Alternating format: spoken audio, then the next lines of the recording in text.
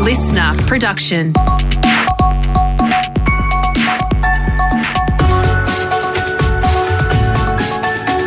Australia Today's Morning Agenda with Natasha Belling. Good morning. Thanks for your company. Let's check what's making headlines this Friday, the 6th of May. Opposition leader Anthony Albanese has defended his latest gaffe on the election campaign, saying elections should not be some bureaucratic gotcha game. He's told the ABC overnight it's disappointing the campaign's become more about sound bites than values. Isn't some bureaucratic gotcha game. The point here is putting people back in charge of the NDIS. When questioned by journalists during a news conference yesterday, Mr Albanese wasn't able to list Labor's 6-point plan for the NDIS. The PM has also taken a swipe at the opposition leader overnight for the blunder. Mr Morrison telling Sky News, after all this time, he would have thought Mr Albanese would know what the party's plans are. This is a guy who's spent the last 3 years trying to be invisible. And he's still trying to do it now with the human shield of shadow ministers he puts up every single day. And when the human shield goes, well, we see what happens. And this is just the campaign. In other news this morning, the family of a little girl left behind on a bus for hours in scorching heat in Queensland is demanding answers. Police have revealed 3-year-old Nevaeh Austin was the only child on board a minibus, which was parked outside an early learning centre in Queensland. Detective Inspector Darren Shadlow says investigations are continuing into how it happened. Obviously, investigations are still ongoing in relation to it. It would appear that Nevaeh was the only child on the bus at the time when they returned to the centre. The driver and one other person who were in the bus at the time have forgotten that she was there. Nevaeh is still recovering in hospital but is now conscious and speaking. It's not yet known about any possible long-term impacts. But the 3-year-old's grandmother, Pamela Parker, is demanding answers. No amount of forgetfulness or, I just had a moment, doesn't cut it. This is a little girl. They are in their care the moment they are with them. You expect that child to come home. Overseas now, and there are grave fears for a Queensland woman whose 2-year-old daughter was found alone wandering the streets of Mexico. 32-year-old Tani Shanks was last heard from on Saturday, and her family says she was about to return to Australia after a relationship breakdown. Mexican police have now issued a missing persons alert, and the little girl's father has also been reported missing. The family holds grave concerns for Tani's welfare and are making moves to try and bring their granddaughter to Australia. Staying overseas, and Russian forces have escalated their attack on the Ukrainian city of Mariupol, attacking a steel plant, the city's last stronghold where more than 1,000 people are still sheltering. Here's Ukraine's foreign minister on the ABC. The top priority is fighting the war and winning it. And we appreciate the support that is coming from many countries of the world, including from Australia. The second priority, of course, is to keep our economy running, because Russia deliberately targets our critical infrastructure.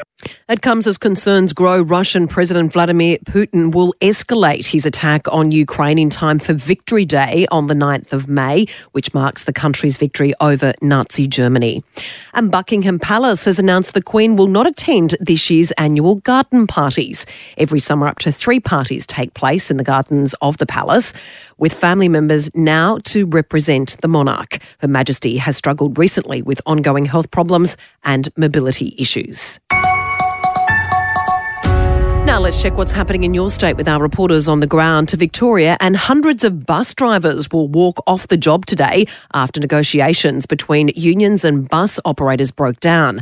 Our reporter James Lake in Melbourne says the impact will be widespread. Public Transport Victoria says the biggest disruptions, Tash, will be in the eastern, southern and northeastern suburbs where Ventura and Dysons operate the majority of routes.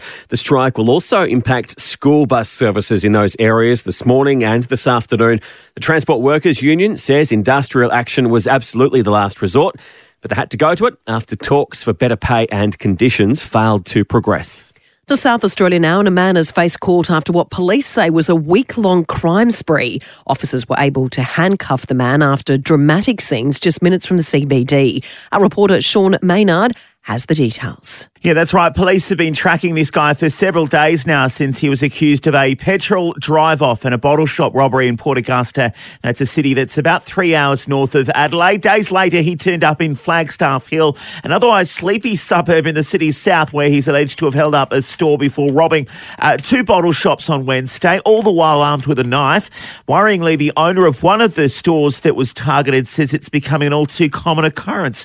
How were police able to get him, you might ask? Well, it all happened on Wednesday night, where he was spotted in a car at Marden, which isn't far from the CBD. Officers were able to box him in by mounting their patrol cars on the median strip.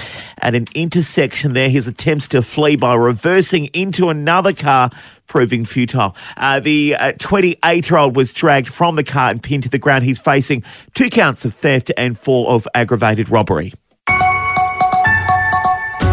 Now, for the latest in business and finance news, we're joined this morning by Scott Phillips from the Motley Fool. Scott, good morning. Well, it's been a roller coaster week right around the world, and now the US is reeling this morning after a bloodbath on Wall Street. Tash, good morning. It's been a tough night overnight on Wall Street after a really, really good day the day before. And this is the sort of volatility we're having right now because investors not really sure what to make of an environment where we've got higher inflation and higher interest rates.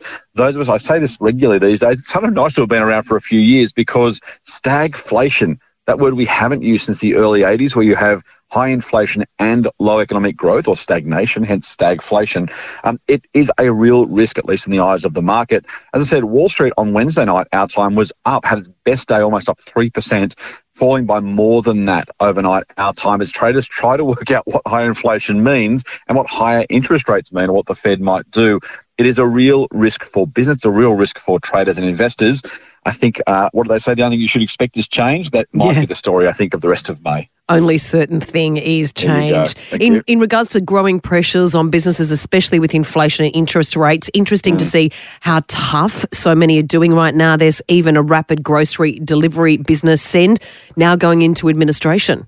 Yeah, this is tough too, Tash, because this is actually not about the retail part of its business at all. The business is still growing.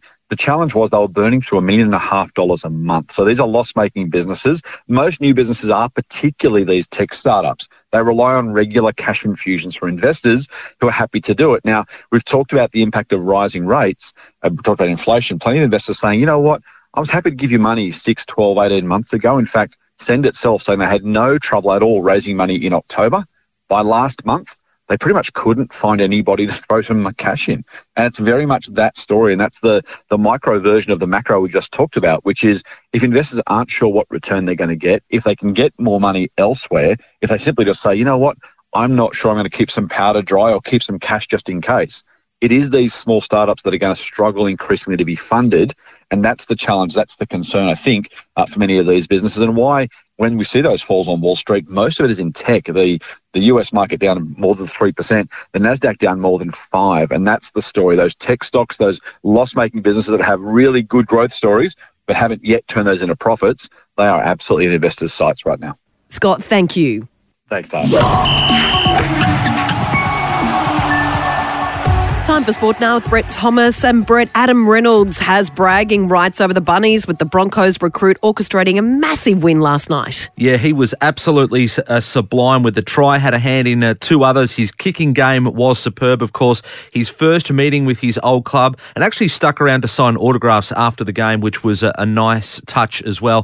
32-12 was the final score, and he explained why he stuck around to speak to South supporters. They've been a big part of my career. Played over 10 years at the club, and they've been supportive ever since I first come in the grade. You know, they've been there since day one, and, you know, I thought it was only fair to go over and thank them for obviously the support over the years. Selwyn Cobbo, a star of the future with 2 tries. The last one was the sealer, a 90-metre stunner. Tonight we've got 2 matches. First up, the Raiders out to snap a 5-game losing streak against the Bulldogs. Then the unbeaten Panthers face the Eels in the Battle of the West at a sold-out Bluebet Stadium. Penrith going for 22 straight wins at home tonight, Tash. And Brett, a double-header in the AFL tonight also, with the Dogs missing their skipper, while Freo's lineup is being torn apart by COVID. Yeah, let's start with the Bulldogs. They'll be without Marcus Bontempelli, their captain. They're resting him tonight away to Port Adelaide. The Power are unchanged. The Dogs do boast a good record at the Adelaide Oval, winning their last 3. Coach Luke Beveridge is keen to silence their fans once again. So it's really important that whatever our mindset has been in the past, we've got to find a new sort of freshness to that and a real enthusiasm towards the challenge of playing in front of a parochial home crowd. Now, COVID continues to wreak havoc with the WA teams. The Dockers have lost 6 players as they prepare to host North Melbourne tonight, among them Blake Acres and Rory Lobb. They do regain their star ruckman in Sean Darcy against North Melbourne. Freo have been flying high lately, currently second on the ladder, North Melbourne anchored to the bottom, but their coach, David Noble, is remaining positive. We've got a clear understanding as to where we're at, but we go into each game wanting to win. So the AFL copying the NRL's lead with a double-header on a Friday night.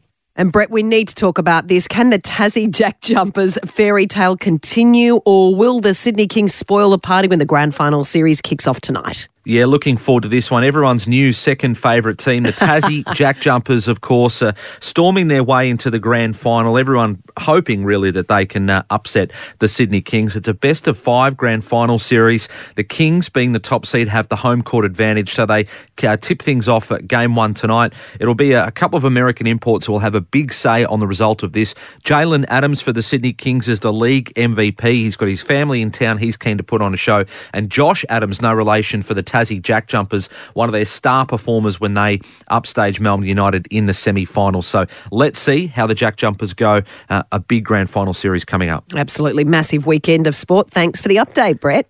Thank you, Tash. And a reporter has become a hero, jumping in to rescue a young boy in the surf who was drowning on the Gold Coast just before a live cross on television. Paul Burt was covering a story on beach safety for Channel 7 when a dramatic incident unfolded behind him. The child was caught in a rip and was being dragged out to sea. Being a lightweight, he managed to stay afloat and come in adjacent to the southern side of the gutter, and a couple of about 4 or 5 has jumped in, but he's living, he's breathing, he's conscious, he's talking. Paul was one of a number of bystanders that jumped in to help. The boy, who was on holiday with his family, is okay and has now been released from hospital. And that's all you need to know to start your day with Australia Today's Morning Agenda in your podcast feed from 6:30am every weekday morning. You can also get your latest election news and analysis via the Listener app. Head to the Discover tab and click on Your Vote 22. I'm Natasha Welling. Thanks so much for your company. Have a great day and a lovely weekend, and we'll see you bright and early on Monday.